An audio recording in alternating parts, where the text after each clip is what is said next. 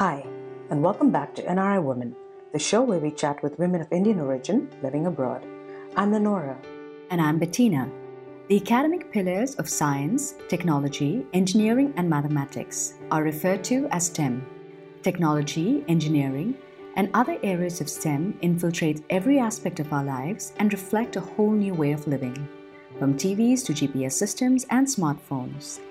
According to the US Department of Commerce, while women continue to make gains across the broader economy, they remain underrepresented in STEM jobs and among STEM degree holders. STEM jobs are abundant and growing, providing many new opportunities. Joining us in conversation today is Prasha Sarwate Dutra, a mechanical and chemical engineer currently working as a quality manager in Rhode Island. She loves her career and hopes to inspire other women and girls to have career in this field as well. She talks to us about why more women need to pursue STEM careers and what got her interested in STEM in the first place. So it's not so much that I woke up one day and said I'm going to be a mechanical engineer. I just wanted to be an engineer and learn, how to build things, just because that's how I was raised. And my father made sure that we had, all kinds of toys, and we were opening all the toys and learning how it works. And so that was a huge part of growing up. And So it was always interesting how things work. And I used to watch this show called How It's Made. So that is like one of the best shows ever. And it started somewhere around when I was in 6th or 7th grade. And so it was a ritual. Like, it would play every time it's on, we would watch it. And so I got fascinated by factories. And I always just wanted to work in a factory. And just the fact that they would show how the day-to-day stuff is made and how nobody talks about it, right? So when you see your house, you never think of manufacturing for a second. At least I think most of the people don't.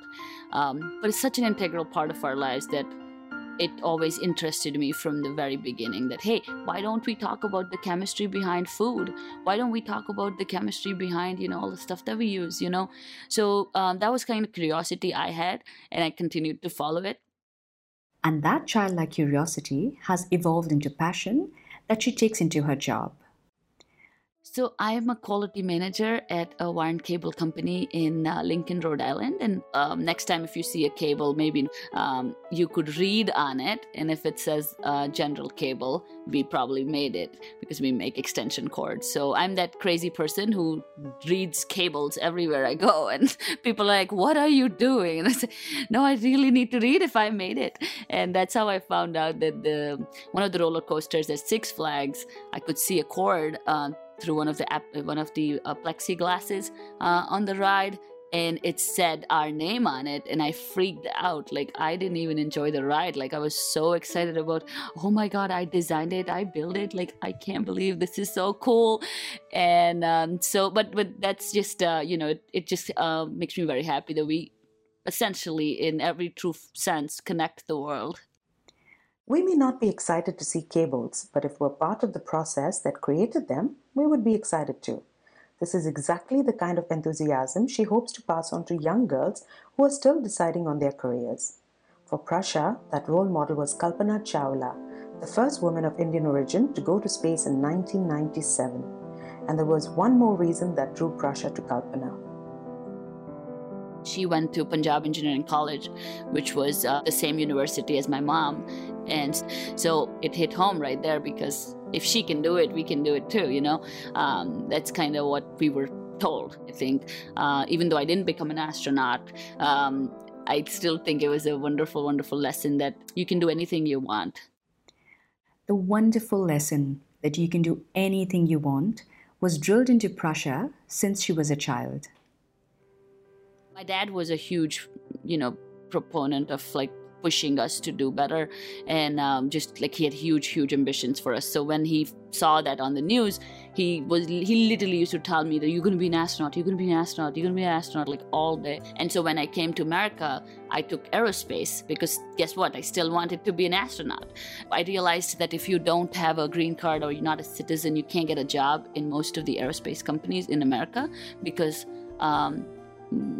80% of their business is defense. So I switched to mechanical engineering, and that's how I ended up with mechanical, because I really needed a job. Also, I think in the end it kind of all worked out, and ended up working in a factory. So I think everything kind of came together in the end.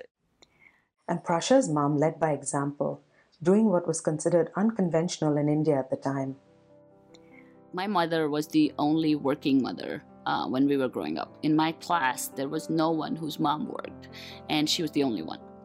And that made us a little bit special. Everyone else had moms at home who cooked like lunches and dinners and all that stuff. My mom was very, very ambitious, and because she knew that if she didn't work, we wouldn't have the life that we had, right? So everyone else did not have the cool toys we had because their mothers didn't work. So now I see it that way, now I understand the whole thing. But she also loved her job, right? So she refused to quit. She said, I love it. Why would I quit?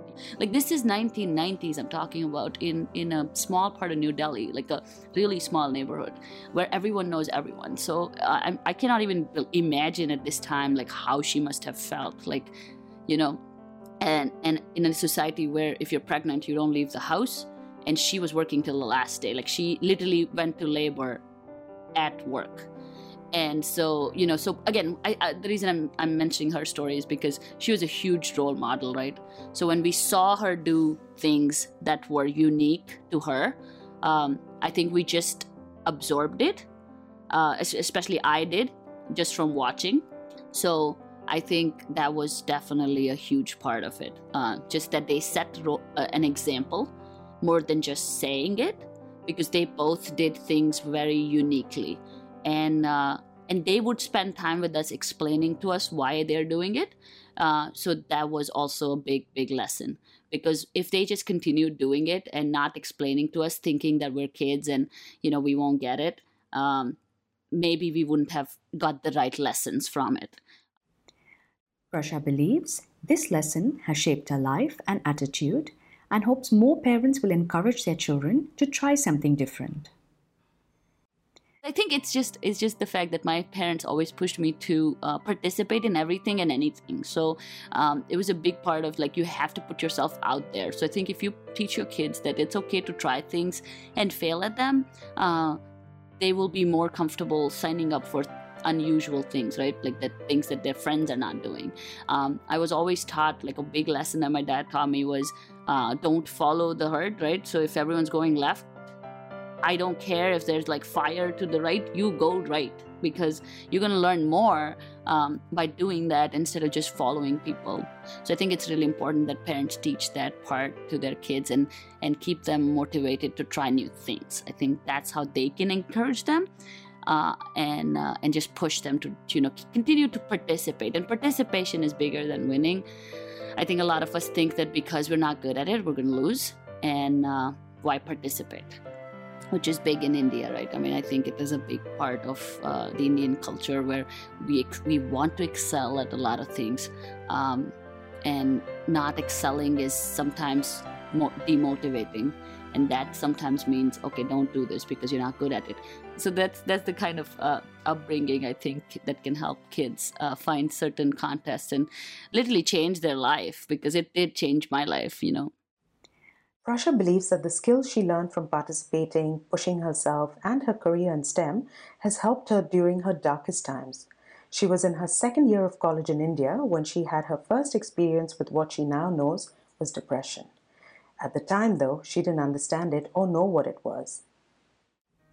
The first form of depression I had was just involving a lot of self-pity and self-harm, and just it sounds very regular teenage stuff, but now I know that it was really dark, and at the time I should have probably had help. But what helped me get out of it was not friends, because they didn't know what the hell to do, right? So they were like, okay, like okay, you're too dramatic, right? How many times have you heard that? Too dramatic, too emotional, get your stuff together, get your, just feel better already, or something like that. And it was just really annoying, and nobody had no idea about what depression is or anything. My parents I didn't live with them at the time, so obviously they didn't have any clue what's going on. And so finally, I told myself that I need to get out of this, like, this is too much. And I started again following just the curiosity piece, because I said, okay, what gets me excited is to answer these difficult questions or to build something. And about first year, towards the end of first year, early second year, I started looking for more competitions, getting more involved, getting out of my room. I don't know if that's the best form of treating yourself, but at times it works. It just gets you out of the funk, if you will. I had such a challenging coursework and such a challenging environment where everyone was doing, so many different things that encouraged me to, do difficult things. And then difficult things in turn motivated me to continue doing difficult things and gave me some sort of assurance that I'm good at something, right? Lifted my self-esteem, if you will, and kind of brought me back to life, if you will. Prasha's parents have been rock solid for her through her life. When her father passed away and she couldn't attend his funeral, Prasha's world came undone. When my father died 3 years ago of pancreatic cancer, and that was huge because he was very important, very involved in everything we did. So losing him was definitely something that we didn't see coming. Like, he was our Superman, and now, oh my God, if he's mortal, then we're all gonna die. Like, it was really, really a terrible feeling. But at that time, I think it was my job that helped me, which is again related to STEM, because having the stability of a job and the stability of knowing that you'll be fine was very big piece in recovery. So I feel like if I had a job which was I didn't know the future, or if I was dependent on a spouse, or if I was if I didn't know myself, it would have been a much longer healing process. So I think that's how I see STEM contributed to those 2 episodes of depression. While nothing could replace her father in Prasha's life, her job stability and financial independence became that solid rock she could fall back on at a time she needed to. And that was an unexpected benefit her career in STEM provided. She thinks it would be wonderful if more women have the same opportunity as she did because of her career in STEM. So that's the biggest piece in this whole conversation around STEM, is that I don't care if you do any other, if you pursue any other field, but I do care that that field should have enough value to support you for the rest of your life, and it should be able to bring your dreams to life, and STEM is going to do it because it's so popular, right? So the fact that today I can have my own podcast, I can do things that I want after work, and I can still, enjoy life, is a big part of having a good career, right? So it means that you have enough financial security to go and do things and try things and, be the person that you want. So people don't realize, but financial independence actually trickles down to all these aspects of your life, right? You can't travel because you have to ask them for money. You can't marry the person you love because you're still dependent on your parents for money, and it's all just snowballs, especially for women. So it's even more critical that we choose careers that can support us and our dreams. So how do we get more girls and women involved in STEM? First of all, obviously showing them positive role models and showing them these cool jobs, which are really, really cool. And showing them that STEM is more than just, not all STEM jobs need you to hold a screwdriver, or not all STEM jobs need you to code. I absolutely do not like coding. But when I say STEM, I think a lot of people directly go to coding, right? So we definitely need to, educate everyone that all these professions are out there and that they're as diverse as we all are. So it's a kind of wonderful connection right there, that as diverse as we all are, different countries, different colors, different races, different religions, same thing with the STEM courses, STEM fields. They come in all different shapes, sizes, colors, attires, and they can take you, anywhere you want to go. So I think that's definitely the first big piece, that just like I had Kalpana Chawla to look up to, and she looked just like me, was a huge part of why I did what I did. So I think that those positive role models are the first place to start. And Prasha has created a platform where women and girls can find these positive role models in STEM through her podcast, Her STEM Story. I started it because when I got married last year in September, and my cousin, she's 14, she lives in Australia, and she was here for the wedding, and then we were driving to the wedding venue, and I just looked around, and all the bridesmaids were engineers. So all my friends obviously are engineers.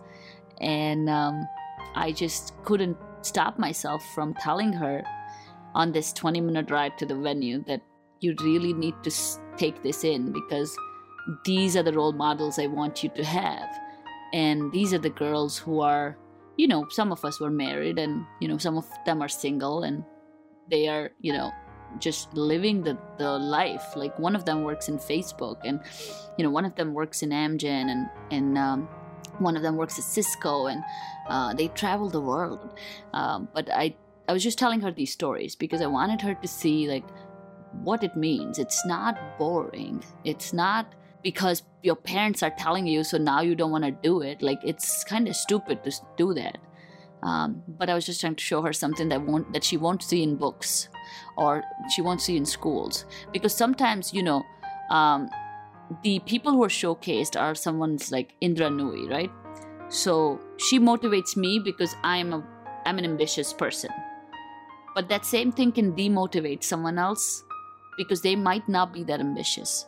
And they may be like, hey, I don't want to be a CEO, right? So it can actually become a problem if we don't showcase real women doing real jobs and having wonderful, normal lives, right? So you don't want to be, not everyone wants to be Indra Nooyi. And so that was the gap I saw. And after that conversation, I couldn't shrug that conversation away. And after everyone left, she told me, she's like, you're so good at conversations, you should do something about it. You like to talk, and you should do something with, talking. And so I listened to a lot of podcasts, so I thought maybe I can look into like maybe having my own podcast. Besides role models, Prasha thinks it's important to have mentors in one's life. I think it's huge to have mentors in life. A lot of people think, and I thought this for a long time, that I need to physically have a mentor, right? So I thought, oh my God, like I need to find a human being who's going to talk to me and help me through my problems and stuff like that. But mentors can also come in the form of books, and I read that somewhere. When you read a particular author or follow them or follow their work, or you read a bunch of different authors on the same topic, they're all your mentors, right? They're all teaching you something. So again, mentors are very important, and it's very important to realize that they really don't have to be there in person. They can come in different, forms of communication.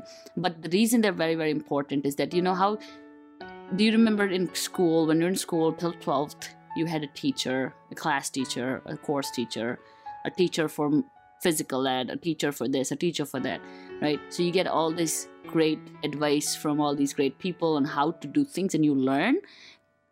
For some reason, all that goes to hell once you're in real world. Like, for some reason, we're supposed to navigate through this whole world on our own, right? And that's hard. So I think that's the reason mentors are so important, because they can hold our hands and show us the way in like some of the toughest times in our life and some of the best times in our lives too. And for women, it's more important because there are very few women who are probably walking a path that in STEM, right? That, because we already know it's only 20%. So to make sure that we retain those and then have more, mentorship becomes even more important. That ways we can be there for each other. We can create a community of support, and then that should be our way of lending a hand to the next person. So I think it's important for the women who are joining the STEM force, but it's also important for the women who are already in the STEM force, so that they can now give back. Prussia wants to give back, just as so many have given her. From her parents to her mentors and all the role models, they've all provided Prussia the tools to navigate life and overcome obstacles. It's two things. One is be brave and be authentic. Be brave actually came from my dad. He was always, big promoter of bravery. My mom too. They were great examples to look up to, and they were always brave. They never took the status quo or accepted things as is. And they were just great examples of bravery. So I'd say, and again, now that I do this work in Women in STEM, I now know the value of it, and I try to remind myself that please be brave. It's okay to disagree, but it's important to be brave. And then Be Authentic comes from Dale Carnegie, who is the author of How to Influence Friends and Win People, How to Influence People and Win Friends. That book is life-changing. It is one of the best pieces of literature ever written, or best piece of self-development literature, if you will. He talks about authenticity and how that's the only way to have effective communication, is to be authentic. And people can sense authenticity, and it is refreshing for them, and they are more responsive towards authentic people. So I try to keep that in mind in all communications that I go through. And to service people, the only way you can do it is by being authentic. And so those are big two things that are huge for me. STEM jobs are crucial to the competitiveness, innovation, and flexibility of the modern economy. There is an opportunity to expand the number of women in STEM, and we should care, because the lack of women in STEM means we are lacking the perspectives of half the world's population. And that thought is summed up best by American astronomer Maria Michel. In my younger days, when I was painted by the half-educated, loose and inaccurate ways women had, I used to say, how much women need exact science?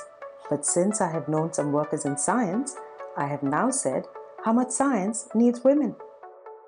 Join us again next time for more inspiring stories of NRI women. If you like the show, please recommend us to a friend and don't forget to rate us, as it helps other people find us.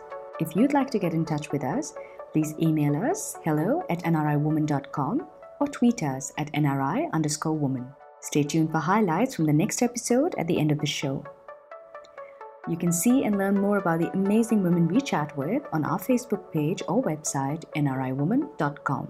I'm Bettina. And I'm Nonora. Until next time, keep learning, keep inspiring, and be kind.